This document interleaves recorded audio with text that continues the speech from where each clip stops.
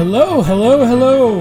Ladies and gentlemen, welcome to another exciting episode of Sinistry, the podcast that explores all of the weirdest history shit you'll find, the historically bizarre and the bizarrely historic.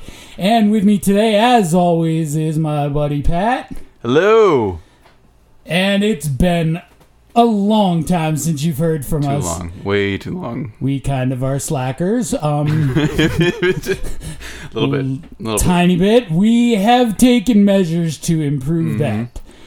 We have hired brutal management. Oh yeah, whiplashing. So Will whip us into shape and keep us on deadlines, which will be to everybody's benefit. And you guys are really going to enjoy the things that are coming up. And absolutely. so hopefully you remember what we talked about in episode 1. It's been a while. It's been a little while. It's been a bit. There's forgiveness if you need to be reminded in certain things. So if you forgot, you can always go back and listen to it again. Yes, thank you for listening to the first one. Absolutely. So many of you did, and we really appreciate it. And now you'll have a second one. Including Hodor from Game of Thrones, Christian Nairn. If you could believe that. I mean, it's crazy. Hodor listened to us. Yeah, the only thing you could say about it was Hodor. Yes. Yep, that's it. I don't get the reference, but yes. Some of you will. Some of you will get it. Yes. Right? Probably most of you. Not I. So, we're going to jump back into our favorite mother, Yeah. Marianne Cotton. Mother of the century. When last we left you, Marianne Cotton was in custody for murder. Yes. Child murder. Yes. One of many. Many. Specifically for the murder of Charles Cotton. Yep. Her final husband's child. Mm-hmm. The last living Cotton. Yeah. The last of the livings, the last to die. And also the possession of mysterious powder. Yeah. Anthrax. Not anthrax. Maybe anthrax. But none of this could have been without the heroic antics of parish official Thomas Riley. Well, heroic depending on how you end up believing about this. Because Mr. Thomas Riley is very overzealous in chasing down Marianne Cotton. Yes. And as we'll see today, as bad as she is, she may have been an awful human being who murdered 20 kids and 4 husbands. Maybe she didn't, and there's definitely not great evidence presented in her trial. Yeah, there's a possibility that Marianne was railroaded. Oh, wow. Yeah, right to the gallows. But we'll let you decide that after we present the evidence. Right. As much as I think that she did that shit, it comes down to you, the listener. We're just providing you a discussion. Yes, exactly. About who is the greater of the Hanks. We weren't, but it's Tom. Well, you know. No, it's Tom. It's Tom. To each their own. It's Tom. Okay. It's Tom. Absolutely. No more. We're not arguing Hankses anymore. Okay. When Colin Hanks has done something that I remember him doing, we can re-argue Hankses. Bringing back 11-14, Hilary Swank, Patrick Swayze. It was a great movie, kind of. Not really. Never saw it. Yeah, it's not really that memorable. Yeah. So, anyway, July 19th, 1872, Marianne Cotton, stewing in her prison cell in Durham County Jail for a month. It was just the anniversary. It was. 2 days ago. 2 days ago. Happy anniversary, Marianne Cotton. Happy anniversary as your life comes I guess. to an end. I guess. It was 147 years. Wow. Holy shit. What timing? Yeah. This was not on purpose. This was definitely not on purpose. Oh, God. So she's just sitting in jail for a month, awaiting not even the full trial, just a grand jury hearing. Now you just sit there and think about what you've done, young lady.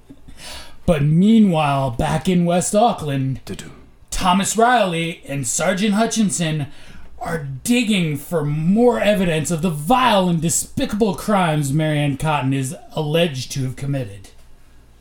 And they are deliberating and coming up with a plan, and it's... Took like an hour of brainstorming. Yeah, it didn't take them very long to come up with a whole lot. And they really did not come up with a whole lot. Their solution is essentially, we're going to find the evidence we need, so we're going to dig up Charles Cotton's body. What? Yeah, they're going to exhume Charlie. Yeah, well, I mean, listen, they got to try to find the poison, because somehow they think 1872 forensics, they're going to be able to figure this out Spot on. conclusively. Yeah, spot on. Yeah, they needed some tissue from his body and his stomach, and his stomach is conveniently and strangely buried in Dr. Kilburn's yard. What? Yeah, they buried his stomach in the yard. What? Why would they do that? I'm not 100% sure. Fertilizer, safekeeping, and it may be important to note now that there may have been arsenic in his yard too, because there's arsenic everywhere. Yeah. And the only parts of his yard that were apparently ever tested were the area where his kids played. Not the area where he buried the internal organs of a dead child. Who buries internal organs of a dead child? Dr. Kilburn. Oh, fair enough.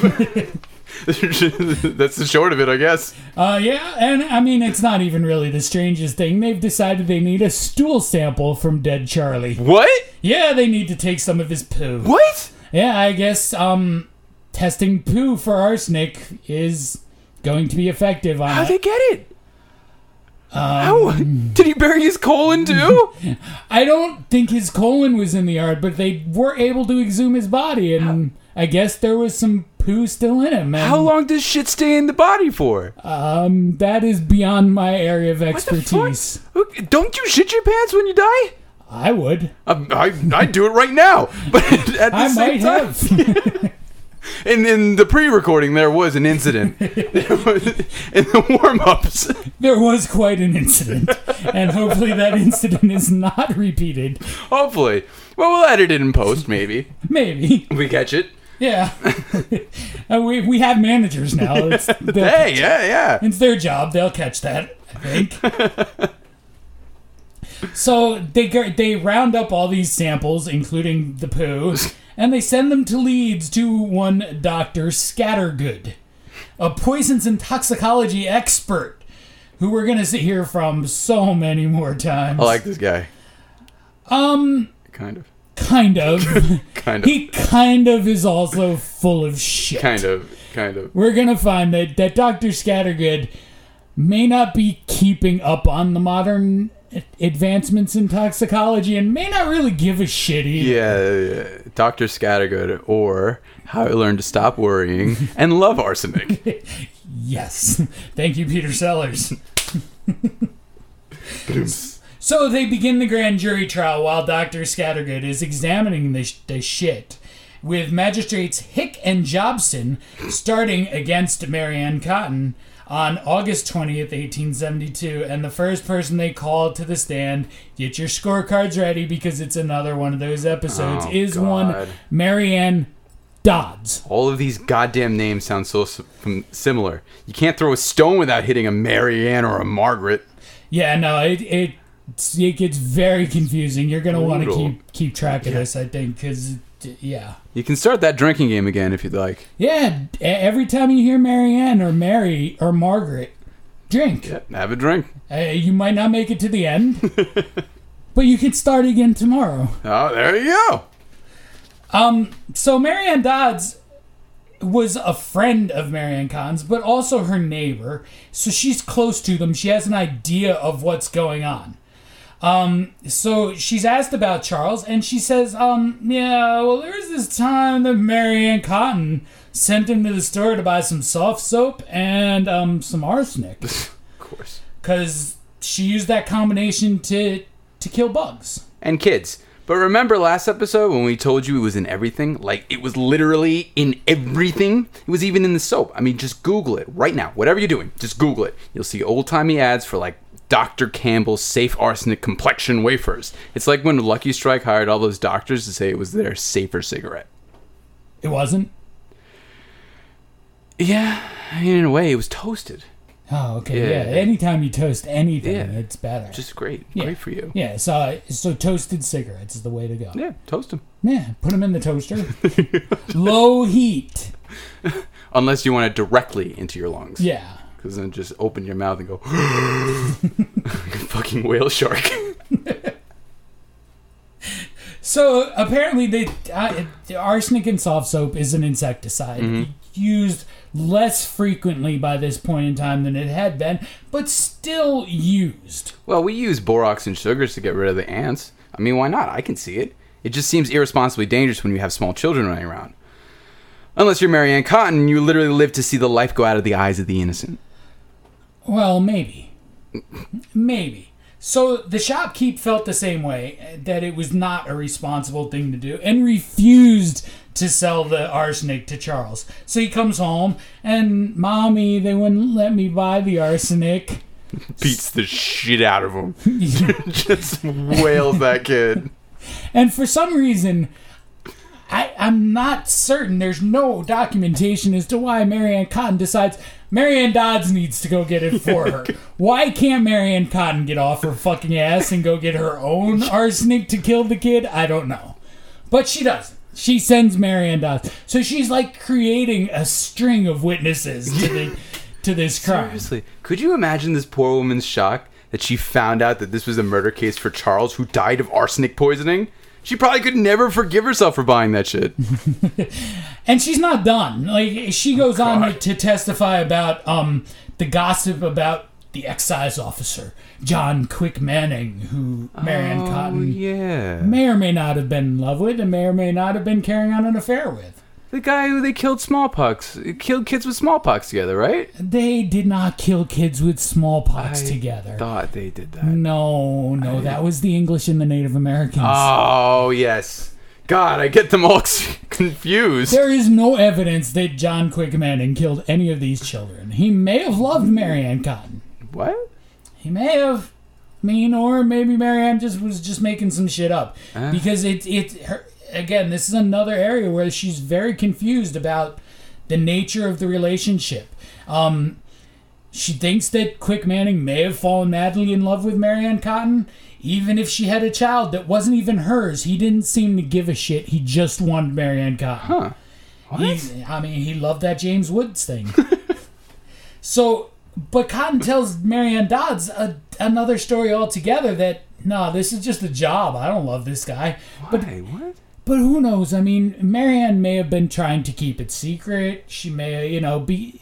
Listen, regardless of the times, it's always gossip fodder if somebody who's recently widowed starts dating somebody else. Like, people are going to start talking, oh, it's only been 2 months since her husband died, and she's already banging that Quick Manning guy. Perhaps, and, just hear me out. But perhaps she was ashamed by the fact that she was cheating on her one true love, Joseph Nattrass. No. What? No. Nattrass is dead. What? No. We're gonna cut this one off. There's no one true love, Joseph Nattrass. He's dead. Cotton gin. No cotton gins. No cotton gins. No cotton swabs, pads, nothing. Do you know they did a series called Dark Angel on PBS? No. I was trying to find it, but they didn't cast Hugh Grant as Joseph Nattrass. And I'm pissed. I'm mad. I didn't watch it. I don't know how good it is, but the fact that Hugh Grant is not Joseph Nattrass really makes me angry. And who did you want them to cast as Mary Ann Cotton? James Woods. And he was, actually. Okay, so, all right. It was directed by David Cronenberg. Well... That's an interesting portrayal of Mary Ann Cotton, then. Everyone was just exploding. It was crazy. Insane body horror. Yeah, my God. So no, there's no cotton gin. So Dodds finishes, and next on the stand is the stomach-burying Dr. Kilburn and his assistant, Dr. Chalmers, who goes on an illustrious career in Springfield as the doctor for The Simpsons. He's great. Skinner! He's great. But, anyway, our superintendent, he goes on to some shit in The Simpsons. I mean, Chalmers he gets big. he outgrows this case. He's legendary. So they're the ones that treated Charles Cotton, and they did the post-mortem. The poop-mortem. The poop-mortem, too. So their testimony is short, sweet, to the point. They describe the symptoms of gastric fever in the child and the presence of the white powder. And, of course, maybe it's arsenic. After this, Dr. Kilburn and Dr. Chalmers enjoyed a dinner of steamed hams. Yes, they did. Very tasty steamed hams. And they're done. I mean, they say what they need. And now here comes big bad Dr. Scattergood. Yes. Having concluded his shit studies, he swaggers up to the stand, far and beyond the most damning evidence on Marianne Cotton. He went up there like a Ghetto Boys song, pimp-leaning his way up there. And for good reason. Thomas Scattergood was a huge deal back then. He was the foremost authority in forensic medicine and toxicology nationwide. He had his own practice in Leeds while lecturing on chemistry, forensic medicine, and toxicology all the while. 2 years after this trial, he was instrumental in the amalgamation of the medical school with Yorkshire University and became the dean of the faculty of medicine there until he died in 1900. From 1850 on, according to 2 of the 3 notebooks held at the Yorkshire University, he was being sent case after case of suspected poisoning. He spoke with an unshakable authority, and his beard was killer. Killer. So, and Dr. Killerbeard Scattergood comes up, and, he performed the autopsy on Charles, and he concludes there's no evidence of gastric fever. His kid didn't have that. But he did have arsenic everywhere. It's in his lungs, his heart, his liver, his stomach, his kidneys, and in his shit that Dr. Scattergood dug through with a spoon. Scattergood sums it all up saying, inflammations of such a kind are produced by an irritant poison, and that Marianne was officially charged with the murder of Charles Cotton. Spoiler alert, the only murder she's ever charged with, ever. Well, at this point, it's still open. They're still investigating the other deaths because there are obviously a lot of other deaths to investigate. So they now decide they're going to try to find more evidence and more cases. So it's time to order more exhumations. Oh, God. Which is a fucking shit show. Oh, God. Notably, William Dale Trotter wants to dig up your buddy, Pat. No. Yeah. Oh. Yeah. Oh. Yeah. Yeah. He's gonna dig up Joseph Nattrass. And they need to check his body because he was around. Just let the man rest in peace, for Christ's sake. He had his heart torn asunder by his true love. He was treated as badly as James Woods treats his mental health. And the cemetery resembled James Woods' Twitter feed. Oh, God. Oh, no. Yeah. So, remember we talked about documentation in Victorian era England last episode? That it's just kind of, we're not writing anything down. There's no documentation for anything. The guy was just put it there. All right. Dig a hole there. We're going to put this one here. Who is this one? I don't know. Just put him there. Frederick Hademeyer? So they have no map. No document. I don't think most of the people working in this cemetery could have told you who was even buried there. If they were buried there. Anything. So they just start digging. There's no headstones. There's no records. They just start digging. We think he might be over here. Let's dig over here. Who's here? I don't know. This isn't him. I don't know who the fuck this is, but this isn't Joe Nattrass. Dig over there. So they just keep fucking digging. Oh my God. Yeah, I mean... Found John Gotti in there too. Hey, is that Jimmy Hoffa? No, wait, 100 years too John early. Gotti, am I an idiot? Jesus. Hey, Columbus! But yeah, no records, no nothing. We're just digging them all. We're just gonna keep digging holes until we find this guy. Victorian shit I've ever heard in my life. And somehow they find him. What? Yeah. They find Joe Natras or somebody who looks enough like him at that point that they're going to go with it. He's just the most handsome corpse there. I mean, it's Hugh Grant, for Christ's sake. Yeah. And so Dr. Kilburn gets the corpse to examine, and he sends what he finds to Scattergood. And, of course, they decide there's no gastric fever, but there is arsenic. Now, again, there's arsenic in the fucking ground, too. Meanwhile, Dr. Chalmers, he's really upset because Dr. Kilburn wouldn't let him see the Aurora Borealis localized entirely in his Skinner! Skinner? May I see them? So, with this new bullet in his clip, Trotter's now out of his mind. This is like, he's now Ahab. He's found his white whale. Marianne Cotton is his white whale. He's gonna keep digging for more evidence. And now he wants to exhume more Cottons. What? Yep. Fred Jr., Fred Sr., and Robert Cotton. Oh my god. So, they don't know where they are either. So, they dig 7 holes to find Joe. Dude.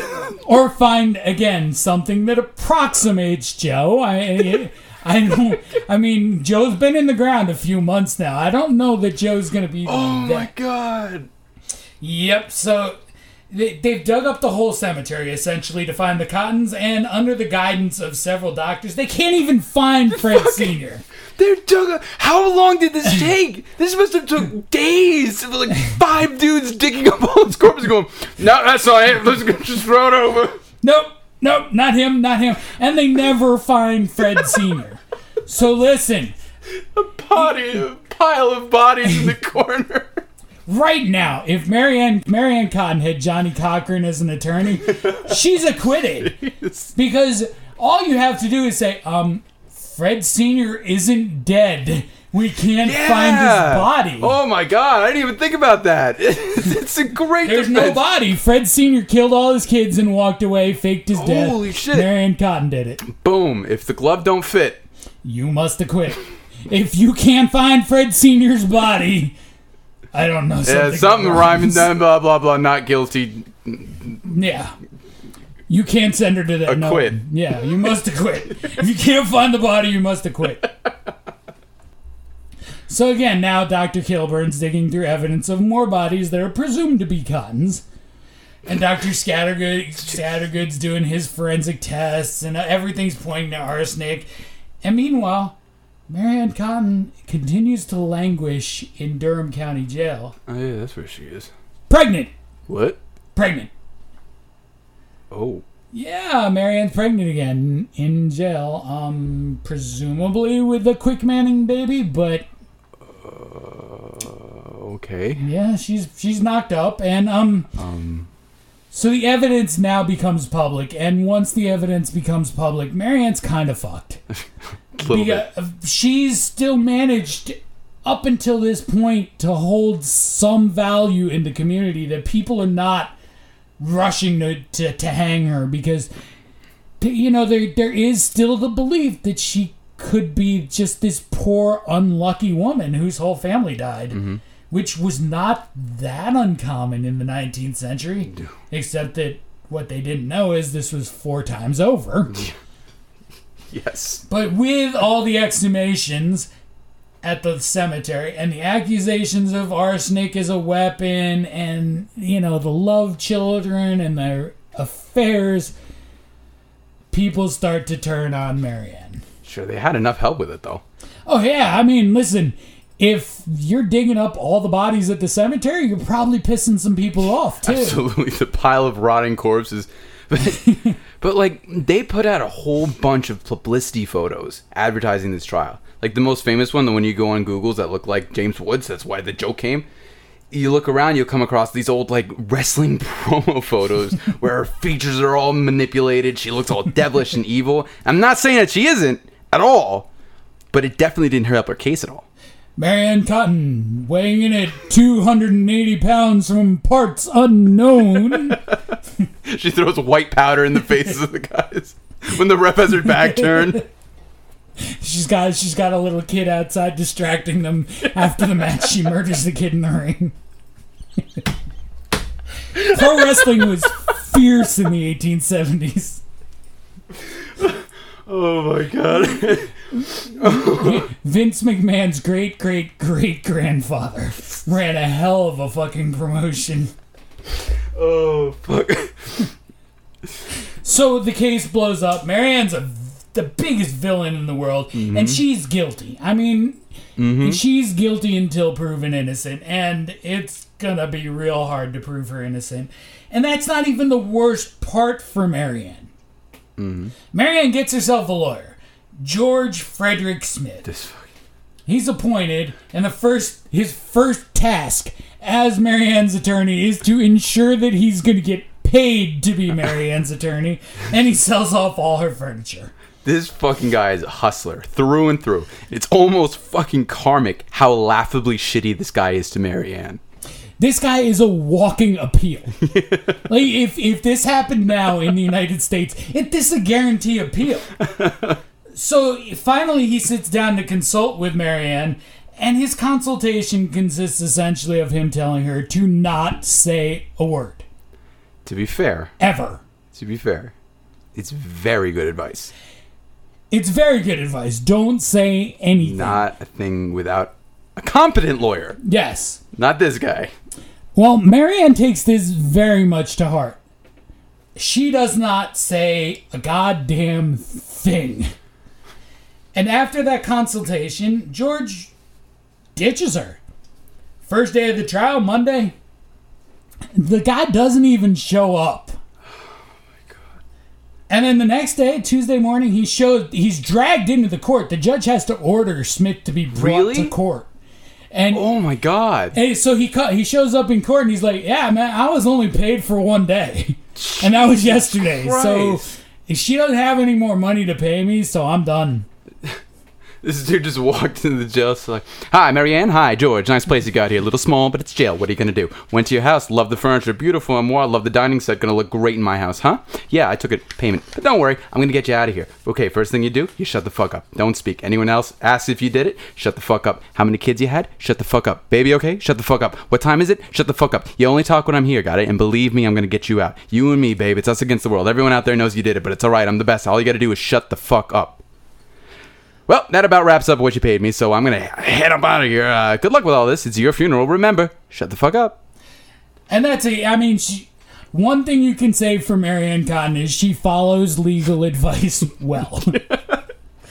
And come January, Marianne Cotton gives birth to the final Cotton child, or final whoever fucking baby this is. Seriously. Which she names...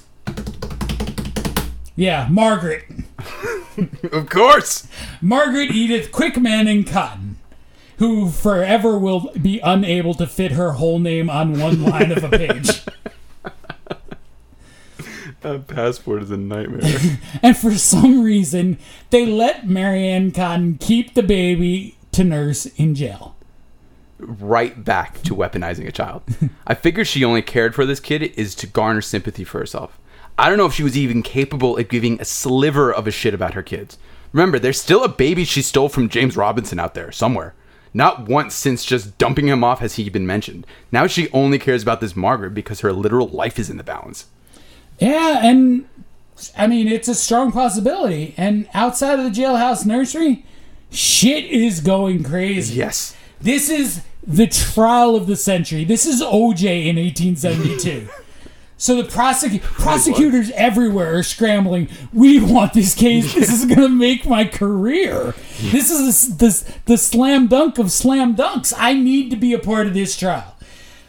And the public is like frothing at the mouth. This is like... Oh, yeah.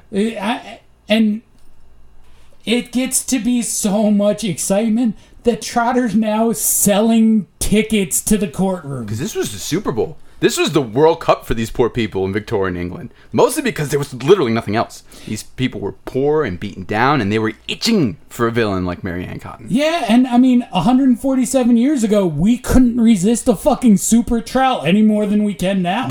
Good point. We fucking loved this shit. Absolutely. And we loved it in 1872 also.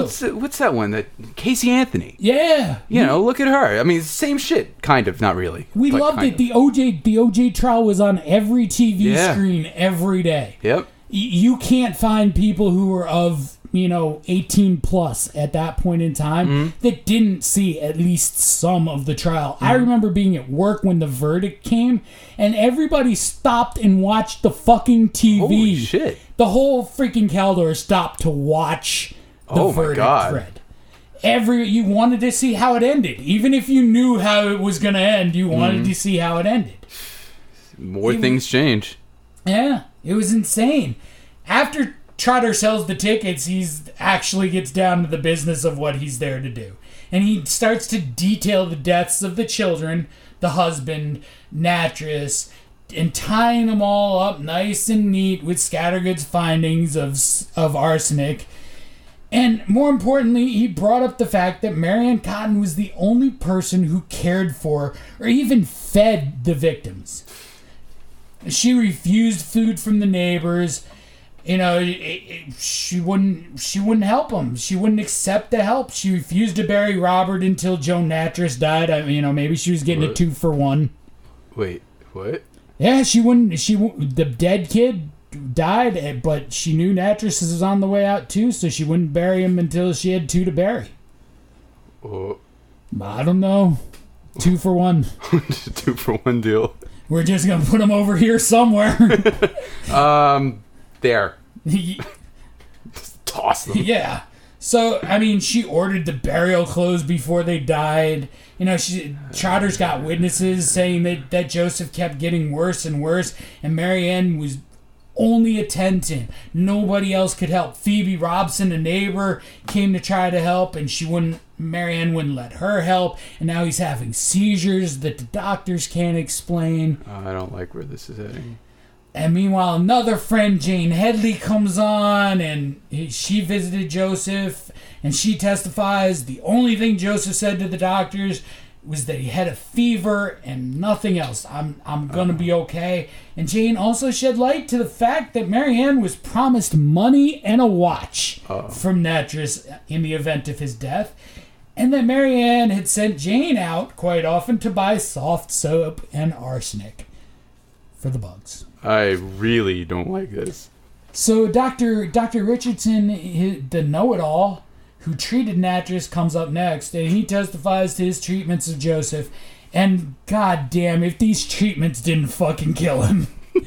So bicarbonate of soda, fine. I don't think that's gonna help him, but fine. That's not morphia.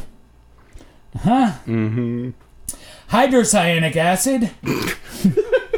And acetate of lead. You treated him like a fucking Jeffrey Dahmer victim. Yeah. Here, take this fucking lead. You're gonna be fine. Pouring acid into his head. Drink some acid, take some lead. We're good. But somehow this fucking guy comes to the same fucking conclusion. Natris died of arsenic poisoning. Oh my god, I hate this guy. Listen, we're in a time where people died as much from the medications that they were being prescribed as from the actual illness. Here, take some fucking lead. Let's dig up some uranium and give that to you as well. And some rattlesnake venom. Wash it all down with you'll whiskey. be fine. Yeah, wash it down with this whiskey. You're good. Don't drive. Current affairs. You guys would really look into that story. It's fucking fantastic. Yeah. It's fantastic. Google rattlesnake uranium and whiskey. It's amazing. Henry Kissinger. So, on top of that, Marianne gets a pretty healthy life insurance check, which is also entered into record. So, Pat, what does this imply? I don't know. No, you know. Tell me. What does this imply? I want to hear you say it. Maybe Marianne didn't love him and killed him for his money. Excuse me, maybe? Maybe what? Maybe Marianne didn't love him and killed him for his money. Maybe. Definitely. Yeah, it definitely paints that picture. Now, we've got the cotton gin idea out of your head. Let's move on. He's still played by Hugh Grant. Dead Hugh Grant. It's important to note, all this evidence being put forth, Marianne is still sitting there like she's mute. Totally silent. She does not... She's given the opportunity to question the witnesses. She doesn't say a fucking thing. Oh my god. She just sits there. She's following the advice exactly. To the letter, man. To the letter. Shut the fuck up. No questions, nothing. So the next set of evidence comes about the Cotton children. I think it's important to note that we haven't really heard of any of these people before now. They're just pouring in from the woodworks, ready and almost excited to nail Mary Ann to the cross. Yeah, I mean, these people were neighbors. That I know. I have neighbors. They're not my friends. They don't know anything that goes on here. So, do these people actually know a fucking thing about what went on in Mary Ann's house? I mean, just something to be famous by, probably. Yeah. You know, something to get your name out there. I'm important. So it's a revolving door, and they all basically say largely the same thing, almost like they're coached. So Sarah Smith pops up to talk about Frederick Jr., who's the first child to be examined. And Sarah's called, and she visited a lot while Jr. was sick. And with each visit, the child had grown more and more ill, which tends to happen with ill people, especially if they have some sort of fatal illness like that. But she also makes the claim that Mary Ann confided in her that she was worried the child had smallpox, and that she gave him tea from a special teapot. And every time he drank that tea, he vomited violently. Oh my god. And, he's still got a leech wound on him that is profusely bleeding. What? Oh, yeah. I mean, if you remember from episode 1, they leeched this kid. Oh my god. So this kid was just vomiting and bleeding everywhere? Was he possessed? Was this The Exorcist? Yes, they brought in an old priest and a young priest, and he still didn't fucking get better. Max von Sydow just couldn't do it. But it's a fucking horror show. I mean, this Phoebe Robson, Elizabeth Atkinson, they all confirm that there's this special tea that makes this boy vomit. Oh my god. And that, Mary Ann turned away anything else, saying it would do him no good. There are red flags literally everywhere, and it truly boggles my mind that not one person suspected Mary Ann of murdering these poor children before Thomas Riley. There seems to be so much evidence, and it only gets worse from here. After a quick confirmation of treatment by Dr. Kilburn, Dr. Scattergood returns to inform the court he had found 1.5 grains of arsenic in the boy's body, and there was no evidence of gastric fever at all. Yeah, so now they've established that. They bring up a chemist named Thomas Detchen from Newcastle. It might seem weird to follow Scattergood with a fucking chemist. I mean, we're not talking chemists now. Chemists then are pharmacists and not trained. They're just some guy that pours some shit in a fucking bottle for you. I think they still call them that in apothecaries in England. Yeah, I think they do, yeah. But, I think it's important that we point out that we're not talking like fucking some guy splitting an atom or something. This isn't chemistry as we talk about it. This is untrained pharmacists. So they bring him up, and he's talking about he's the witness that they need to tie Mary Ann directly to arsenic, that Mary Ann purchased arsenic. In 1869, he's able to, without records, he's able to recall selling arsenic to Mary Ann Cotton, not knowing it was Mary Ann Cotton, only knowing afterwards. When the trial starts, he said, I sold that lady arsenic. Jesus. So again, these witnesses are questionable, and he's just trying to. He says he tried to talk her out of buying it, but she had to have it to kill the kids, bugs, and he's just there. It's interesting to note, though, that Mary Ann confirmed this. And this is the only time in the entire pretrial hearing she says a single word. And it's to confirm basically damning evidence. It just seems to me that if you're committed to not saying anything, you definitely shouldn't place yourself buying poison. Yeah, you probably shouldn't. But, I mean, it's also important to note, if you had an actual attorney... Yep, that's very true. You probably wouldn't have even got that fucking word out. I mean, but Mary Ann, I did that. And then... Oh, yeah, I did that. So after she's confirmed that, they bring a or an insurance agent, a Prudential agent, onto the stand to say that Marianne got £5 as a payout for the death. And now it's time to talk about baby Robert. It's very heartbreaking. I mean, we joked a lot about the amount of dead kids in the last episode. This is really sad. The way Marianne supposedly spoke about the baby, referring to him most of the time as it, that just resonates with me. The fact that after all of this evidence, she isn't charged with murder, I mean, it's sad. It is, but again, they really can't ever prove that Marianne purchased arsenic except for this one time 3 years earlier. Mm-hmm. They have no evidence actually tying her to it. So they bring back the same cast of characters to tell the same stories. Sarah Smith, the baby seemed to be getting better, but quickly dropped to near death, and Marianne wouldn't let anybody help. She saw Robert eating a piece of bread with a special and unknown syrup Marianne had put on it, which left the baby gasping for air. Oh, God. Mary Tate came back to confirm, I saw similar stuff. I watched the baby sort of be doing better, and then in the final few hours, it declined rapidly. She offered Marianne help, and the response was, "My child is a great deal worse. Do not disturb it." Listen, aside from the pronoun usage there, I mean, it's a woman who doesn't know what's going on saying, he's not doing well. We should just leave him alone and let him sleep. It's a reasonable parental instinct. Yeah. Dr. Chalmers believed the kid was only teething.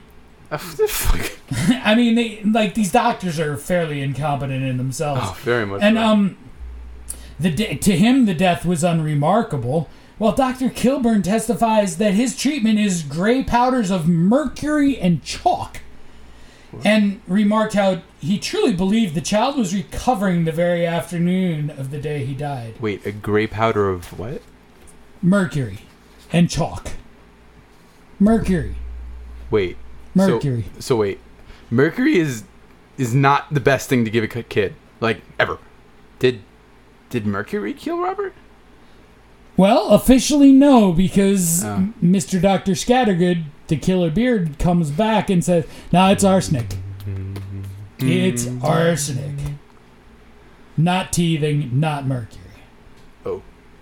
But he's invested in this at this point, too. I mean, he's not going to get up there and say, "Yeah, this guy that we really count on for his testimony with these other deaths may have caused the death of this child with the medications that he caused." Kilburn! Prescribed. Yeah, I mean, so listen, they're definitely stuck to this arsenic story now. Mm. And but apparently this is not enough to charge Marianne with the murder of anybody else, so it's still just Charles Jr. And with that set, pretrial hearings are closed, and on May 5th, 1873, the trial of Marianne Cotton begins. Again, there were tickets on sale that flew away. In fact, people lined the streets of the courthouse, anxiously awaiting any news. Inside the courthouse, the prosecution was hard at work, and the court appointed Charles Russell to lead the prosecution. Now, Russell was a fantastic lawyer back then. His reputation including building up an ironclad argument and dazzling the jury, all the while getting to the truth while maintaining a fair position. This case in particular, probably because of the fame it had accumulated, rocketed his career, and it was the first in several poisoning cases he would work for. He was the last person that a woman with zero legal understanding representing herself would want on the other side. And not only that, but this trial was beating the shit out of her. In a matter of months, she'd gone from James Woods in Videodrome to James Woods today. It's a horrible decline. It's really bad. She was haggard, old, feeble, and spouting far-right tweets almost every hour. She was not spouting tweets. There was no Twitter yet. But she would have been. Just sitting in jail, hashtag send her back. Hashtag not guilty. But in the first and probably only fortunate event that happens to Marianne during these trial, the court appoints a capable defense attorney, Thomas Campbell Foster. Now, Foster was also a fairly reputable and competent lawyer. The only problem here was this high-profile trial was completely sprung on him. He only had 2 days to build a defensive argument, literally from nothing. From nothing. And with both lawyers situated, the opening arguments begin, and Russell hit hard and fast with a masterpiece. He crafts this opening statement that highlights the charges against Marianne, repeatedly addressing how horribly misrepresented she had been, but that he's sympathetic. But listen, there's a lot of evidence, and she's got a competent lawyer now, and we got her. It is very talented. What he did was acknowledge and address and add his own sympathy that the jury may have had for Cotton's defense, and completely removed it. She had shit, but now she has the best. So yes, it actually can be a fair trial because this guy here is pretty fantastic. And he's one of those television great attorneys. Yes. Oh my God, it's amazing. He acknowledges the weaknesses of his case. He jumps on the deaths of the other family members and lovers, and he's not really allowed to go into it, and the jury's instructed to ignore everything but Charles. But he glosses over it, he touches it, he makes sure that it gets into the record. Mm-hmm. It's very skilled, and Russell knows it, and he knows just keep reminding him Marianne's a nurse. She would know how to do this. Charles isn't even her son, but it's stepchild, and it's a burden that's been bestowed upon her, and it's not her blood. Well, blood or no blood, that kid was dying anyway with her. Yeah, and he highlights that Marianne had not mistreated the boy. She had been violent on occasion, but not unusually so. Mm-hmm. And he brings up the money and establishes that as a motive, and that Marianne Cotton is the sole beneficiary. He slides into the Dr. Kilburn accounts, and that they rushed the initial cause of death because they wanted to have something established. And they had not found the arsenic in the home yet. But he then sneaks in that she sent the kid to buy it. He's owning the mistakes. He's acknowledging the holes and plugging them right in front of the jury. While presenting these holes now, he's taking those weapons away from Foster, who is being rushed already, and now is finding he has even less ammunition than when he started. Yeah, and in almost a day-long opening argument, this dude goes on for a fucking day. It's insane. It's nuts. And he masterfully addresses means, motive, opportunity, and finally he's done, and the witnesses are called to the stand. And first up is a former co-worker at the Sunderland Infirmary, Isabella Smith. And he presses her on Marianne's working relationship with George Ward, who's somehow back in this. Without hesitation, this guy completely dismisses all of his remarks on ignoring the past. I thought originally that maybe he brought up the Ward marriage to subtly influence the jury while snubbing it in the beginning, or perhaps he only brings Smith to the stand to show how readily available the poison is. That's precisely it. Under cross-examination, Smith admitted how incredibly easy it was to obtain arsenic in the infirmary. But going back to your first thought, the next witness is Sarah Smith, who again repeats her testimony, adding more details to the similarity of the deaths of Charles and Frederick. And Foster objects, stating this wasn't pertinent to the trial, but the judge fucking allows it. And this goes on and on. Russell called up a past witness who went on to bring up an entirely different relationship. For instance, Marianne Dodds was called next and repeated her sob story as well, how the boy was fine one day and bedridden and dying the next. And not just that, she added that Marianne had told her she wanted to keep the boy and not send him to a workhouse, and the excise officer, Mr. Quick Manning, quote, adored the ground the boy walked on. So the contradictory story she told on the burden of what this child was to her, that Quick Manning wouldn't marry her, was just blown out of the water. It's absurd. And the next witness he called was another local chemist, John Townsend, who was a witness to the child buying the famous arsenic soap, making two separate chemists saying the same thing. And after that, the hero of the story, Colin Riley. Thomas Riley, Okay. not Colin Hanks. Okay. Jesus fucking Christ, we're back to that. Okay. But yes, Thomas Riley finally testifies. And he going back to the last episode, you might remember, Marianne worked with him to care for a smallpox patient on the 6th of July, 1872. Soon into working with him, Marianne turned down the position, claiming she was tied down by Charles. Thus, her conversation about the workhouse came up. Along with the job, she argued that she could not get lodgers to stay, even though Pat, she had several lodgers. My man Joe.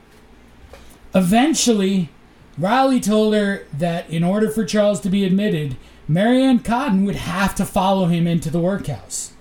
And we know Marianne's not doing that. And, she changes her tune to this morbid pessimism about Charles's health, including the comment that Charles would not get up, or in Victorian slang, grow up. It also brings a whole new meaning to that James Brown song. Get up, get on up. Get up, get on up. Get on the scene. Wait. So after a short testimony by Relief Officer William Parr, who confirms Marianne's ceaseless whining about Charles, Russell brought up the child abuse. Mostly consisting of the same players, he highlighted Marianne's mistreatment of Charles, citing beatings with leather straps or belts, and multiple times where she starved Charles. And I'm sure that this is a very glass house scenario. I think you said it last episode that it was like very much the norm back then. So probably everybody that said how awful it was that Marianne struck Charles probably smacked their kids in the mouth for looking at the floor the wrong way.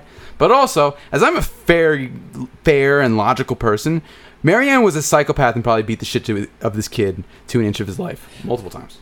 I mean, it's not impossible, but, it's a time where that happened. That was child rearing. Mm-hmm. What was it? Spare the rod, spoil the child? Yes. I mean, that phrase came from somewhere. Yep. So, it's now the defense's turn at the stand, and the first witness Foster calls is this fucking idiot Dr. Kilburn. Kilburn!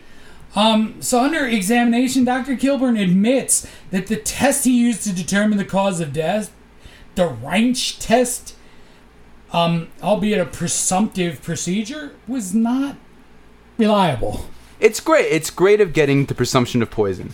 And it's so good that it's used by toxicologists to this day. I Googled it. And the first thing I found was the coroner. The New York City coroner uses this test to this day.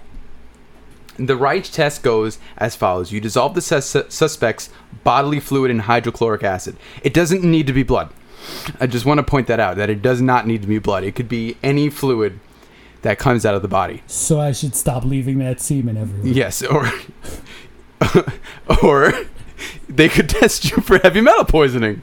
So maybe I definitely have heavy metal poisoning. So what they do is they put a piece of copper inside of the said dissolved fluid. When you remove the copper from the fluidly mix, which doesn't have to be blood, again, fluidly, it will have a coat of film on it. And if it's silver, it has the presence of mercury. If it's dark gray, there's the presence of the plethora of other metals, like arsenic or titanium or whatever. There are ways to determine what kind of metal is present, but you're looking at least 6 or 7 other heavy metals besides arsenic. Something that you can imagine Dr. Kilburn didn't take any time to narrow down. Black metal. Death metal. Power metal. That, right? Yeah, new metal is the biggest cause of death. Oh, yeah. New metal is a great cause of death. So, after highlighting how he used the test, Kilburn gets the next question. Did you test your land for arsenic? Going back to that, yeah. And he's like, yeah, we tested some of the land, but there wasn't arsenic there. But, We didn't test the specific spot where I buried the stomach. It's just this guy's incompetency is huge. Yeah, I mean, Kilburn's a dunce.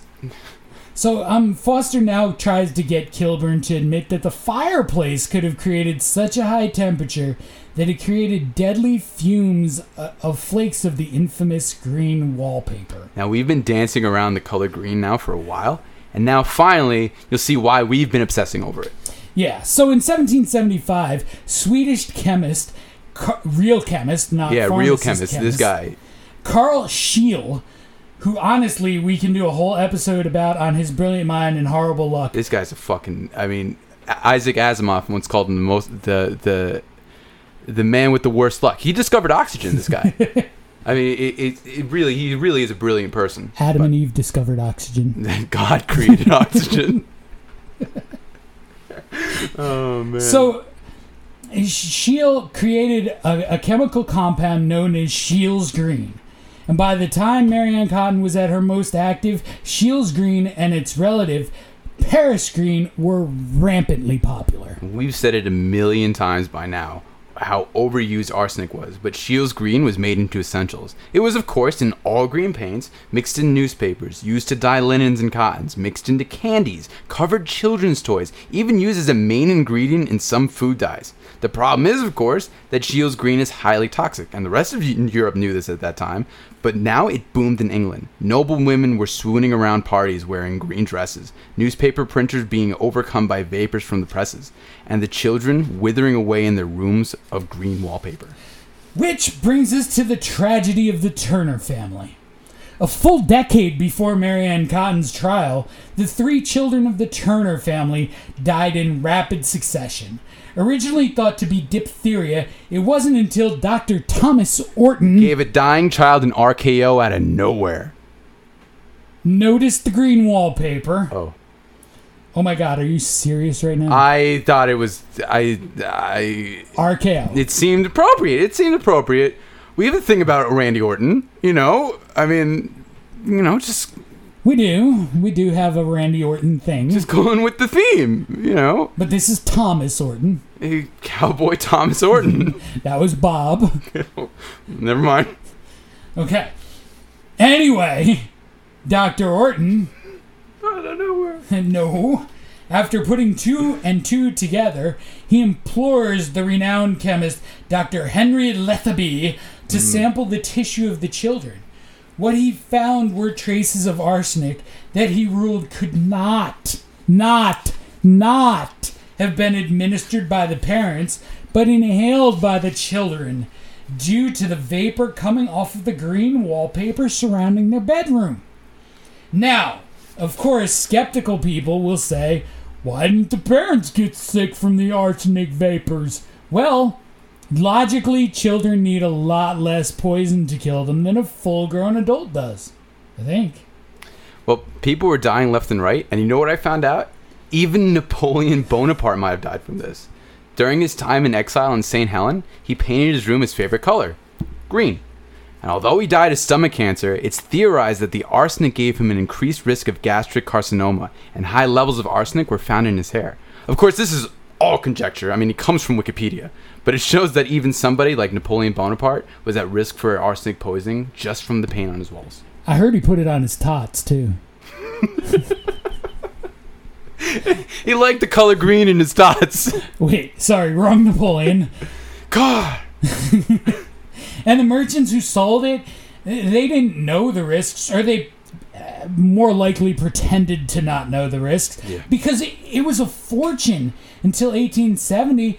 It's really not till rising pressure from consumers led manufacturer Morrison Company to stop all production of arsenic-laced wallpaper, although the founder was, air quotes, not convinced there was a link between the two. Bullshit artist! What is it with companies called Morris denying the dangerousness of their products? Put those together.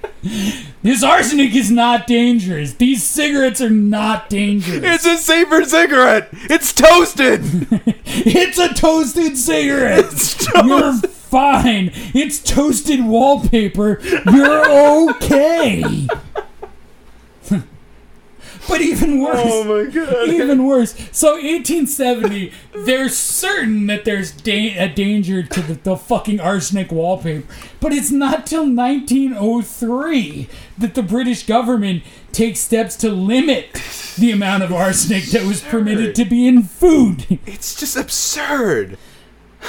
So, I mean, it's everywhere. It takes them another 33 years to limit how much arsenic you can put in food. And I said it again with the leeches last episode. This wasn't that long ago. No. This was like only 100 and something years ago. So, now that we've established arsenic's everywhere again in Victorian England, back to the trial. So Russell calls to the stand the Taylor brothers. The Taylor brothers were lodging at the Cottons at the same time as Joe Natras, and it made zero fucking sense bringing them to the stand. Because all they fucking did was sing the praises of Marianne Cotton. They spoke of how well she treated her children, and I'm doing this for the sake of facts, how warm Marianne was to the other lodger there. Yes! Cotton Gin is back, baby! Hugh Grant! Yeah, we were doing so well. Yes! We got through all of this. I thought we were fucking done with the Cotton Gin. Cotton Gin is all-encompassing. It's a circle of life. Academy Award winner 2020. Cotton Gin! No. Next, Russell called another bizarrely chosen witness, Natras's doctor at the time of his death, Dr. Richardson. His testimony, again, is so unfucking reliable. he keeps flip-flopping between diagnoses. He's decided it's kidney disease as a cause of death. But Russell, as Russell calls it, he's done now. And, he's just put a giant hole in his case. But it's like, I guess I should stop now. I've kind of pushed this. He hadn't proved that Marianne ever had arsenic. Ever, really. And he definitely not at the time that Charles Jr. dies. But Foster has no fucking witnesses. I mean, he's got the Taylor brothers talking about, all right, she's a nice lady. She's a nice lady. She was really nice to Joe. Oh, yeah, they were great. They just went together great. I mean, the way they sang her praises, it almost sounds like she was nice to them also. Yeah, oh yeah. Not as nice as Joe. But, he's got nothing to fall back on except the green wallpaper. And the missing arsenic that he now believes could have been accidentally mixed into the medications that she got from It's a possibility. This shit was kept in drawers that were one apart, so it's entirely and it looks similar to stuff that she got. It's entirely possible. But at this point, I mean, Marianne's toast. There's nothing Foster's going to say, but he does poke holes in this enough that you could have come to some reasonable doubt. Mm-hmm. Yeah, so we get to this disregarding of the evidence from the opening arguments from Russell, and now it's time. Next, Russell called upon yet another bizarrely chosen witness, Natras's doctor at the time of his death, Dr. Richardson. Again with this fucking guy. This guy, his testimony has become increasingly unreliable because he's flip-flopping diagnoses. Every time he talks, he's saying Natras died of something different. And now, during the trial, he's settled on kidney disease as his cause of death. And with that, Russell closes his case. He put the prosecution rests with a giant gaping hole. Through all of this, with all the testimony about what a bad person Marianne Cotton was, he's never tied her to arsenic in her possession at the time of Charles Jr.'s death. But Foster doesn't have any witnesses of his own and has no choice but to begin his closing arguments. The defense highlighted that the case was circumstantial at best, that the wallpaper or the arsenic mixed into medicines could have accidentally poisoned Charles, but he's discredited the testimonies given before and highlighted how reputable and high esteem Marianne had been held in the community. But Russell was prepared, and he gave yet another television Oscar-winning masterpiece of a closing argument. He disregards his advice again and reminds the jury of the trail of bodies behind Marianne Cotton and her experience as a nurse, and spoke warmly and tragically of poor Charles Jr., saying of the boy, "He was the tie upon her, a tie which she was willing to get rid of, a tie she had tried to get rid of, but she failed." Russell, a very jowly man, took to alternate causes of his death and shredded him.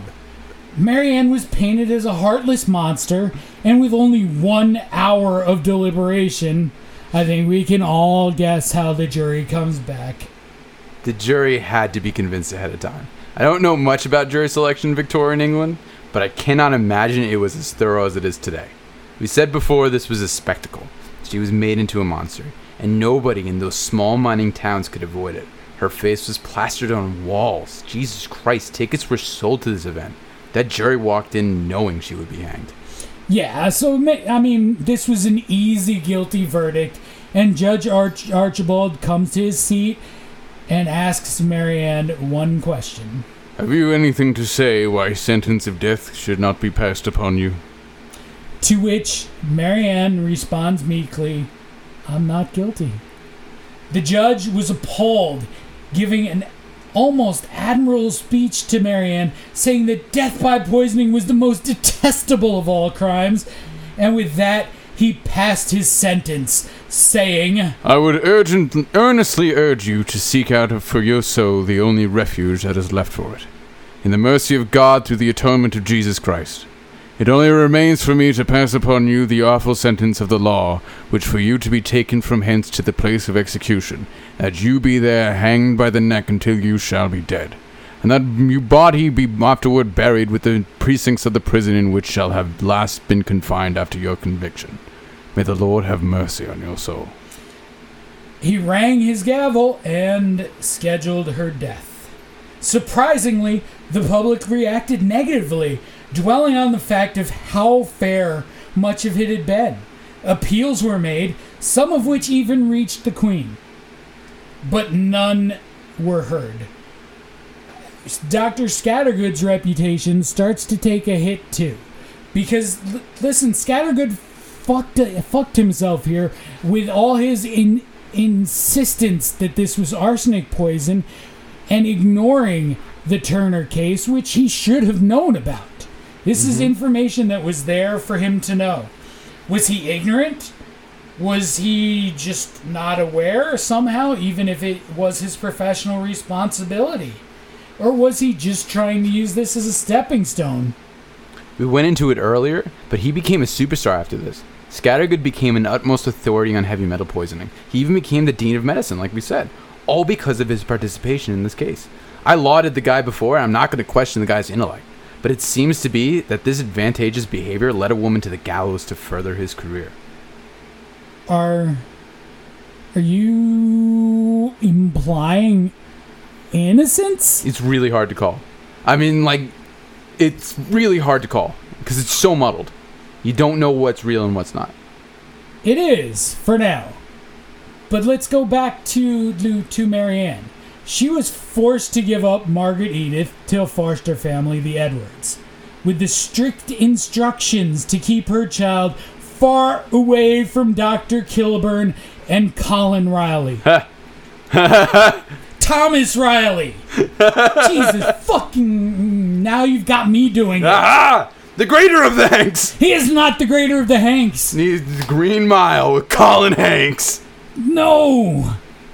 No. Could you imagine? It'd be terrible. It'd be awful. Who would they recast? John Coffey is Colin Hanks. Oh my. So, in her final days in prison, Marianne receives very few visitors. Except strangely, a couple. Margaret Stott was one. She comes, to prepare for her upcoming hanging, and her stepfather, George, shows up. His alleged intention was to get Mary Ann to confess, to which, she, no, I'm not confessing, blaming now tainted arrowroot from the pharmacist. Now, George, of course, asked her why on earth would she not bring this up at the trial, to which she only shrugged and said, I shut the fuck up.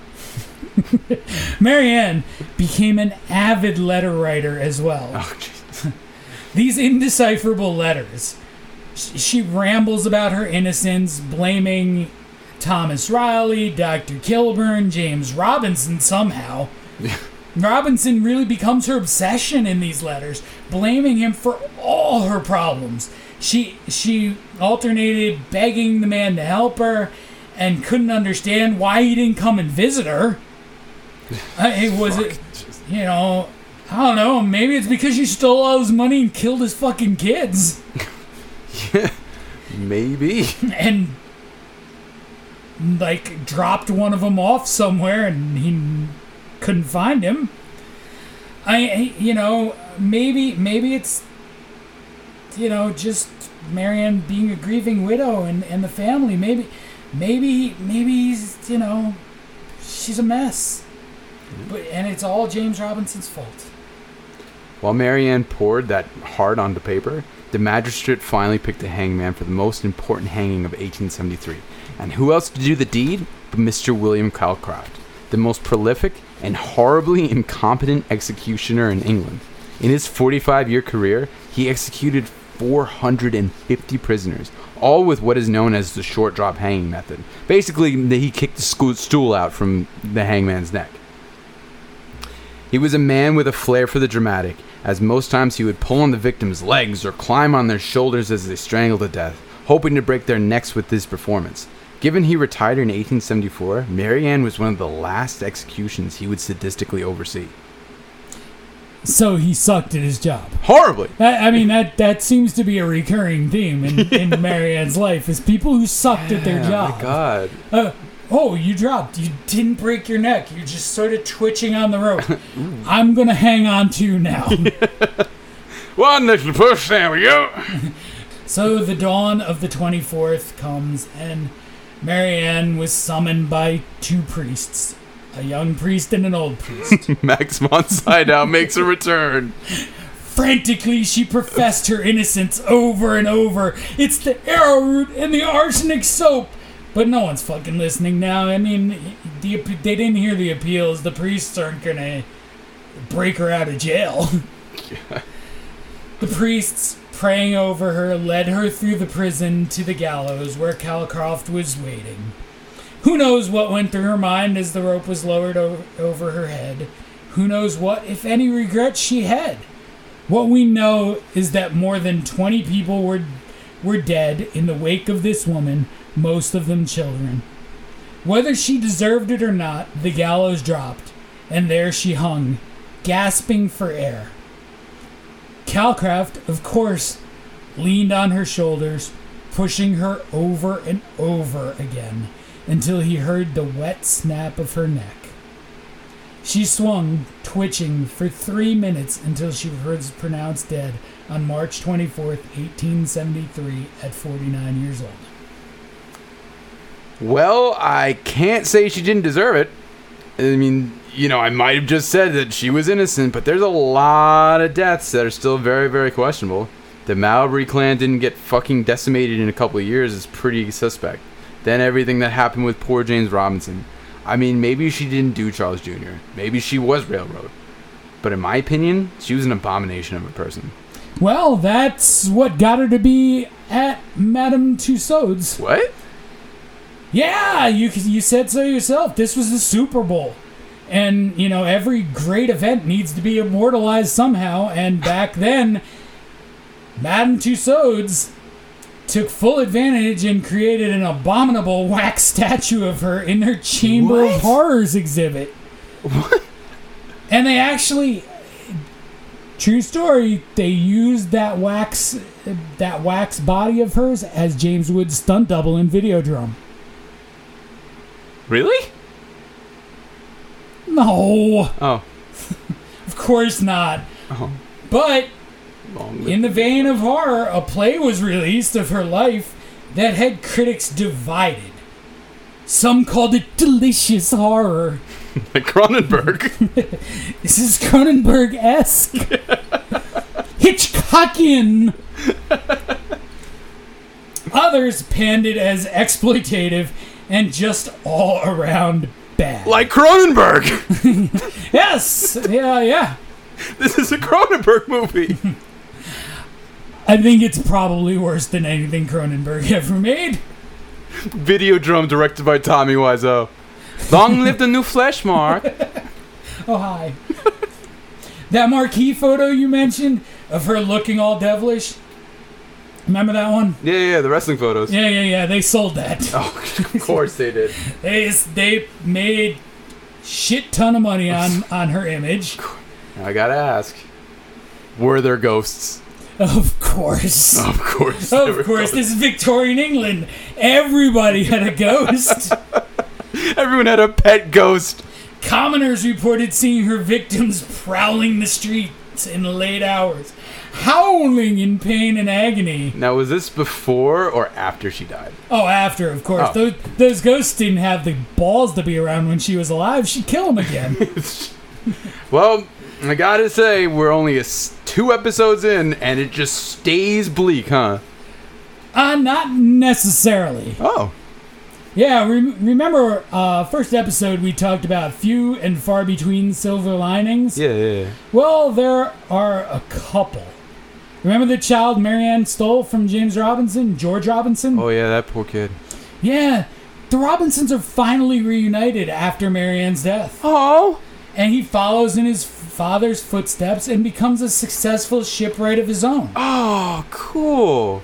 And Good for Margaret him. Edith, Mm-hmm. her final child, the one Yeah. that was in prison with her. The Boba Fett of the Margaret clones.